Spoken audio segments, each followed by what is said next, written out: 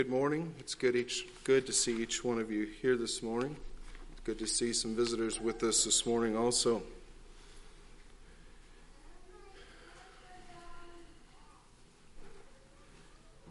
I don't know why this message lays so heavy upon me this morning.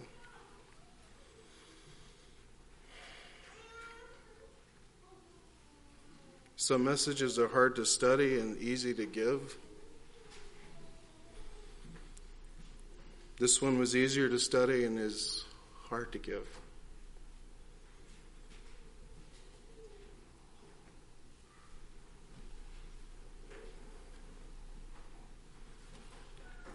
Is it because, I don't know, is it because Satan doesn't want me to give it, or is it because I know that some of you here will not agree with me?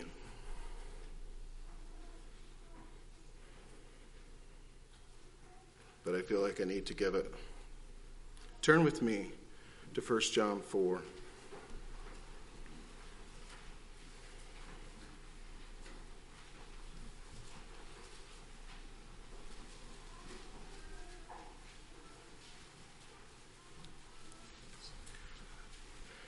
I know I had a devotions a couple months ago, kind of on this subject.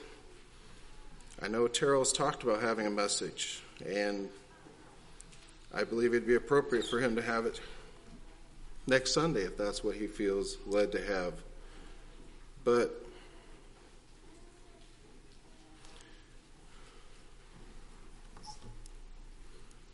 we are living in a world that is behaving in reaction to fear, I believe. And I want to look at that this morning. 1 John 4, beginning at 1 John 4, beginning at verse 15. Whosoever shall confess that Jesus is the Son of God, God dwelleth in him, and he in God. And we have known and believed the love that God hath to us. God is love, and he that dwelleth in love dwelleth in God, and God in him. Herein is our love made perfect, that we may have boldness in the day of judgment. Because as he is, so are we in this world. There is no fear in love, but perfect love casteth out fear, because fear hath torment. He that feareth is not made perfect in love. We love him because he first loved us. If a man say, I love God, and hateth his brother, he is a liar. For he that loveth not his brother whom he hath seen, how can he love God whom he hath seen? And this commandment have we from him, that he who loveth God loveth his brother also. This morning I want to focus in on verse 18. We're seeing a lot of fear. We're seeing people behave in ways that a year ago I could not have imagined. I don't know about you.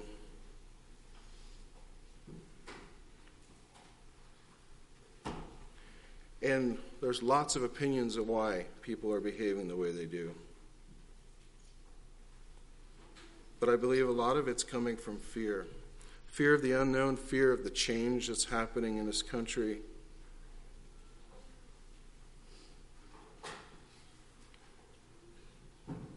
So what does it mean when it says there's no fear in love? Do you have fear? If I asked any of you one-on-one in a private conversation, I would say there's something you fear. There's something you struggle with. Whether it's daily, weekly, monthly, or yearly, there's something that causes you to pause, causes you to stop. Maybe it even affects your behavior at times. So is fear wrong?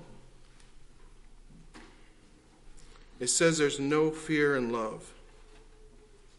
What kind of love is it talking about here?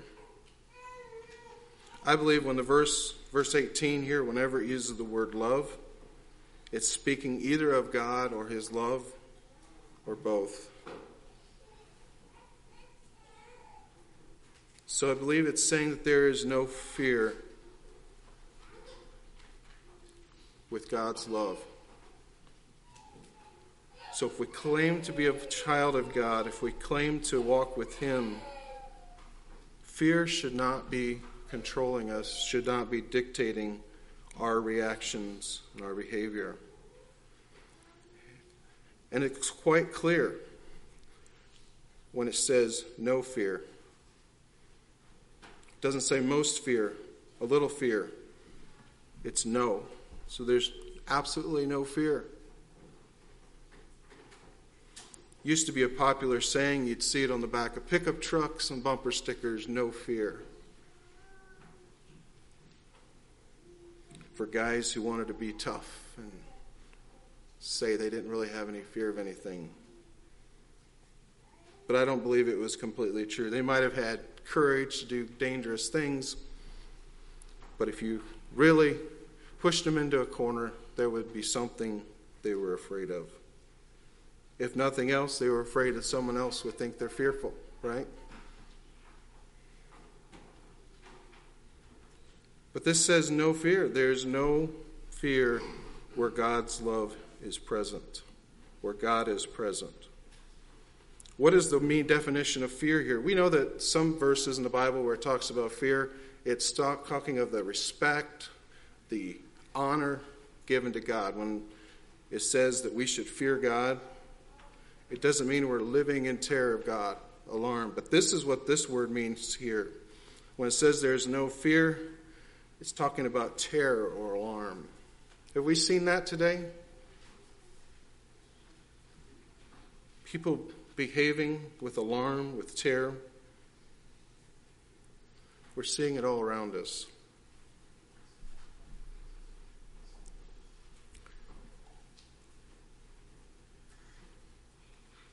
This week there was a news article that made national news. A 29-year-old hockey coach died of COVID. How many saw that article this week? Good. I'm glad not very many of you saw it. 4 months ago, that article would have scared me, would have put fear into me, because there were articles like that 4 months ago. Why was that article put out?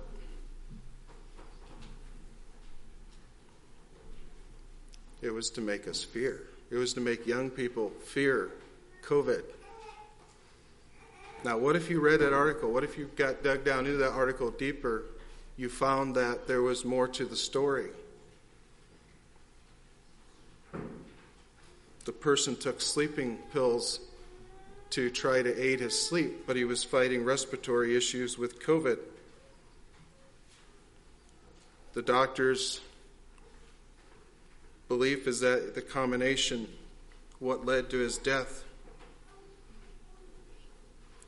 But if you put that with no context, what does that do to us?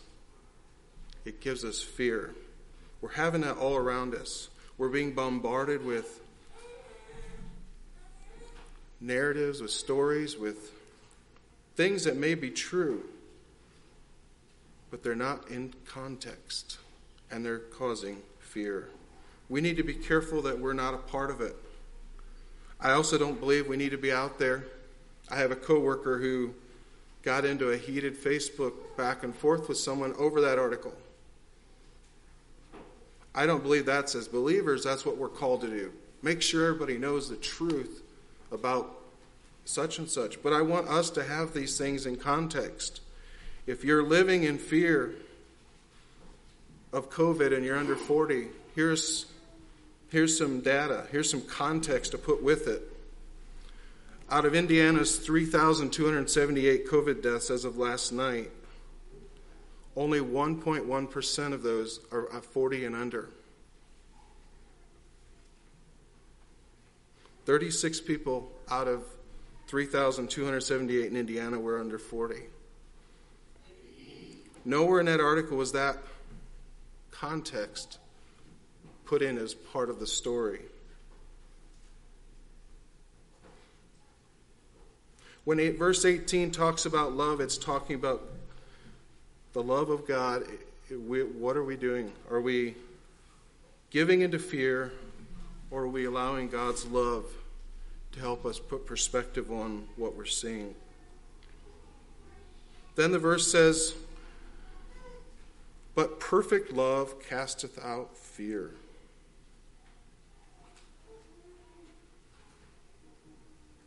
The word "but," we're gonna dive into that, can mean different things. It can mean contrariwise, this but that. Proverbs does that a lot. If you do this, this will happen. But if you do this, this will happen, right? But the definition here is therefore. So there's no fear in love. Therefore, perfect love casteth out fear. Who is that perfect love? God. We need to keep God foremost in our hearts and our minds. Why does perfect love cast out fear? Because it has no place where God is. It goes on to say, because fear hath torment. Can God's love allow torment or cause torment? Maybe you can disagree with me, and you maybe have an example, but I don't believe here on earth God's love causes torment. Those who reject God's love still receive His mercy and grace here on earth. Now, when they are at judgment, the fact that they rejected God's love will lead to torment. But here on earth, I believe this is true, that because of God's love casting out fear, it cannot cause. So if we have fear, it causes torment. How many people seem tormented today, living in fear? The suicide rates are way, way up. Why? People are tormented by fear.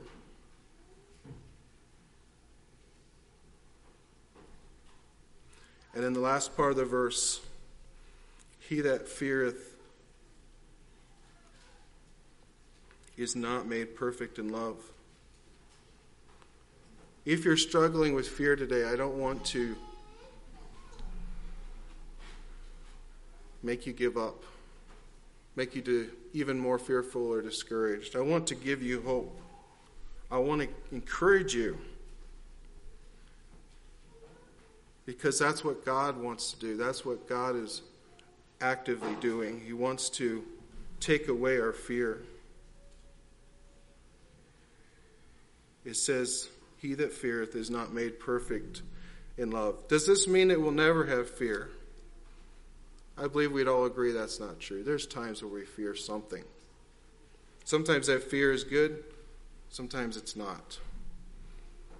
Those of you ever stood at the top of a diving board to jump into a pond, you had some fear. If you know how to swim well, what are you fearful of?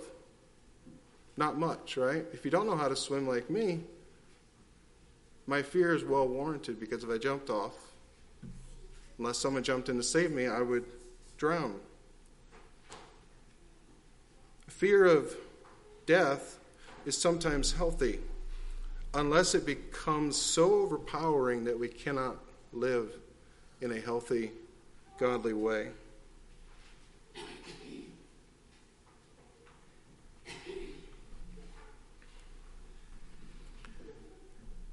Six months ago, we didn't know with COVID.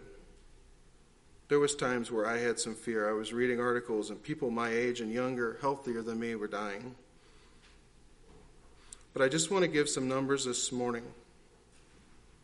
I am trying not to be political. Please do not take it that way this morning. But I'm trying to put things in perspective to help us not fear.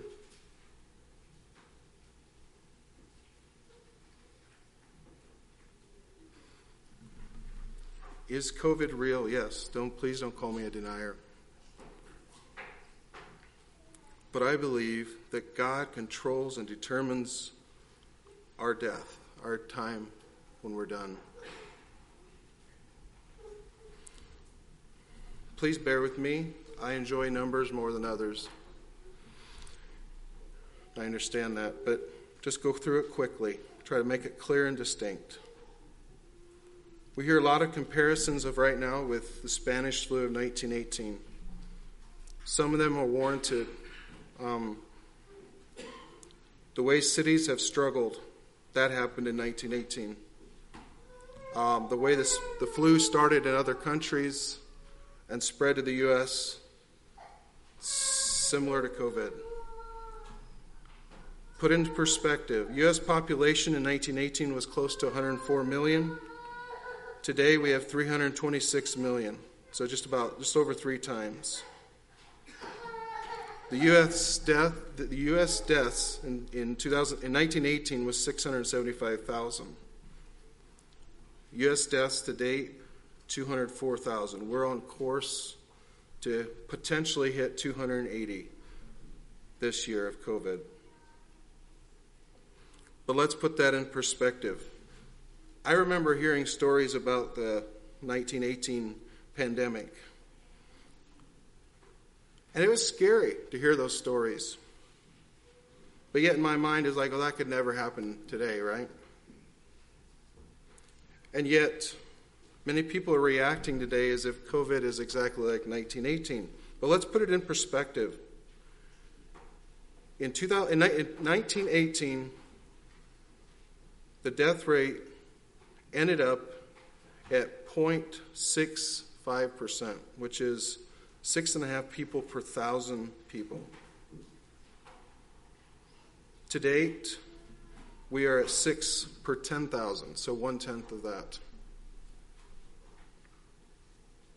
And if it hits 280, it would be 0.063%, 6 per 10,000. If we hit 280, it would be 0.08%, so a zero after the decimal point of a percent, or almost 1 person for every 1,000 versus the 6.5 of the Spanish flu. I'm not here to argue about whether these numbers are right or wrong. I'm taking these from national data things. That's not the point. It's to put it in perspective. People today are living in so much fear that they feel like people are dropping like flies. And yes, people are dying of it, but it's not the severity. But back to 1918, I remember hearing stories that families losing multiple family members during it. That made it sound like that was that way across the U.S. I believe it was that way in some cities, certain areas, certain communities. But as we see, it was 6 per 10,000, 6.5 per 1,000. And so not all areas were nearly affected that badly. The most crazy story that I heard was from the 1918 one, was that 2 men who got on a streetcar by the end of the route had died on the same streetcar. Stories like that, what are they meant to do? Make you fearful. Can you imagine how fearful it would have been to be alive in 1918, hearing a story like that?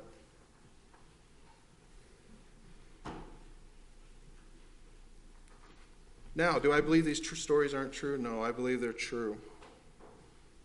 But without context, they put fear into man.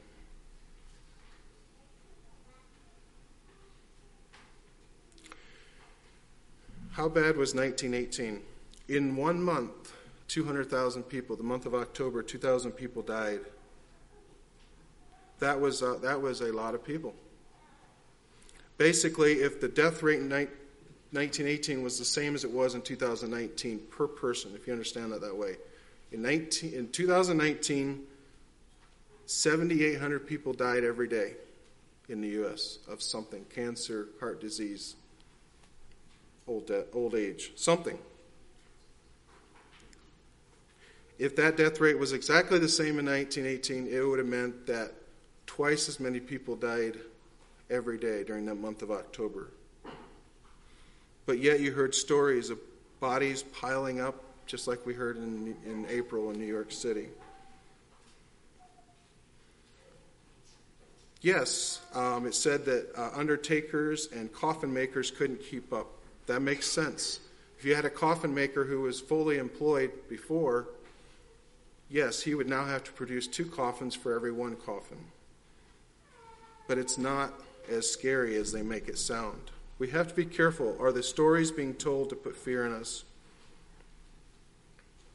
Even in New York City in the month of April, New York State in the month of April, 20,000 people died. That is horrible, but yet it was only 1/10 of what the whole U.S. experienced in 1918 in the month of October. But let's put it in perspective. The Black Plague, which was a horrible, horrible pandemic, killed half of Europe's population. 1 out of 2. If you remember, I said 1918 killed 6.5 per thousand. The Black Plague killed in Europe 1 out of 2, or almost 1 out of 2 people. It's not the same. We need to be careful about the stories, the narratives that we believe. Once you take into account that the current COVID, that 50% of the deaths are 80 and above, and 25% are 70 and above, totaling 75%, many of the people that have died of COVID this year would not have lived a lot longer anyway. So like I said back again, don't call me a COVID denier. Please listen to me. And it's just I don't want us to live in fear. As we looked at Scripture, fear is not where we're called to be as a Christian. Why am I talking about this across the pulpit this morning? Some of you may disagree with me doing that. But I believe we need to wake up. Something bigger is going on. I'm not a conspiracy theorist. There is something going on. What we're seeing around us does not match what we're seeing in the numbers. The reactions, they're not making sense. The peace and safety that Mennonites have enjoyed in America is changing. But God is still on the throne. I want us to remember that. Even if things get more violent, what we thought was what we could depend upon each day to be normal and steady around us, it's changing. It can be discouraging. It even appears to me that God is pulling back his protection on us as a country when you see the things going on. Just add it all together. A lot of the things that are going on. Where is it leading? What is it pointing to? And I believe the reason we can have hope this morning is that it's pointing to the return of Christ. We don't have to live in fear because Christ is still standing at the right hand of the Father. God is still in control of what happens. Why do bad things happen if God is still on the throne? To bring about his will on earth. We see the peace treaties that Israel has made in the last couple of weeks with Iran and UAE. Some of you may say, well, that's a good thing. Others may say it's a bad thing. But no matter what you feel of them, they are leading us closer to the return of Christ. Whether you believe we're a racist country or not, no matter what your view on what's happening around us, if we are a child of God, I believe we all recognize that Christ's return is closer. So in closing, I'd like to look at some scriptures related to that. Acts chapter 1, verses 9 to 12. The reasons we don't need to fear. To help us understand why things are going the way they are, not just in the U.S., in the world. There are cities, there are protests not just in the U.S., there are protests in cities around the world. There's upheaval. We have friends, acquaintances all through Central South America. They're all dealing with things that are changing. It's not just here. So what is going on?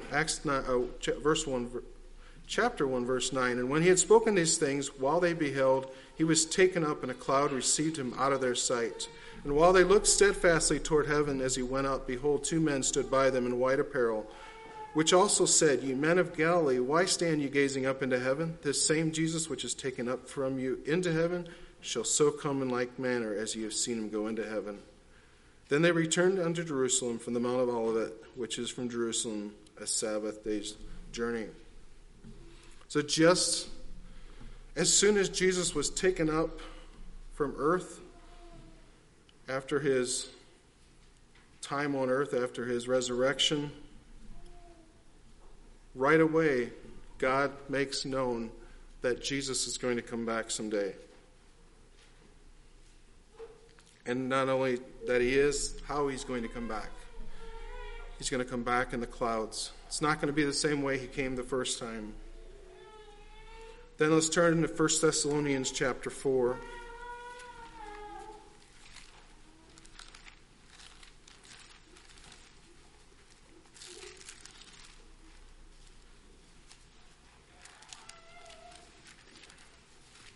First Thessalonians chapter 4, verses 16 and 17. For the Lord himself shall descend from heaven with a shout, with the voice of the archangel, with the trump of God, and the dead in Christ shall rise first. Then we which are alive and remain shall be caught up together with them in the clouds to meet the Lord in the air. So shall we ever be with the Lord. If you're not right with God this morning, then there is something to fear. The Lord's return. But if we are walking with him, walking with God, this should give us hope as we look around and see things in upheaval and things falling apart, to recognize that Jesus will come back. He will make things right. It's to comfort us. It's to encourage us. In John 14, verses 2 to 3, it says, In my Father's house are many mansions. If it were not so, I would have told you, I go to prepare a place for you. And if I go and prepare a place for you, I will come again and receive you unto myself, that where I am, there ye may be also. For these last 2,000 years, Jesus was in heaven. The Bible talks about him being on the right hand of the Father, interceding for us, being our advocate. But he's also been preparing a place for us. And that is encouraging. Gives us hope. Just as the Bible talks about Jesus being the bridegroom and the church being the bride. Just as a bridegroom prepares a place for his bride to live once they're married, Jesus has been there for 2,000 years preparing for us a place. I hope that gives us hope, encourages us, even if things aren't the way we'd like them here. And then last of all, in closing, I want to read the verse again, 1 John 4:18. There's no fear in love, but perfect love casteth out fear, because fear hath torment. He that feareth is not made perfect in love. Let us turn to God. If we're struggling with fear this morning, if we don't know which way to turn, we don't know, maybe we're struggling just to do our daily activities because of fear. Let us call out to God and ask for him to become closer to us, for a closer relationship with him, because God wants to cast that fear out. Lord bless you.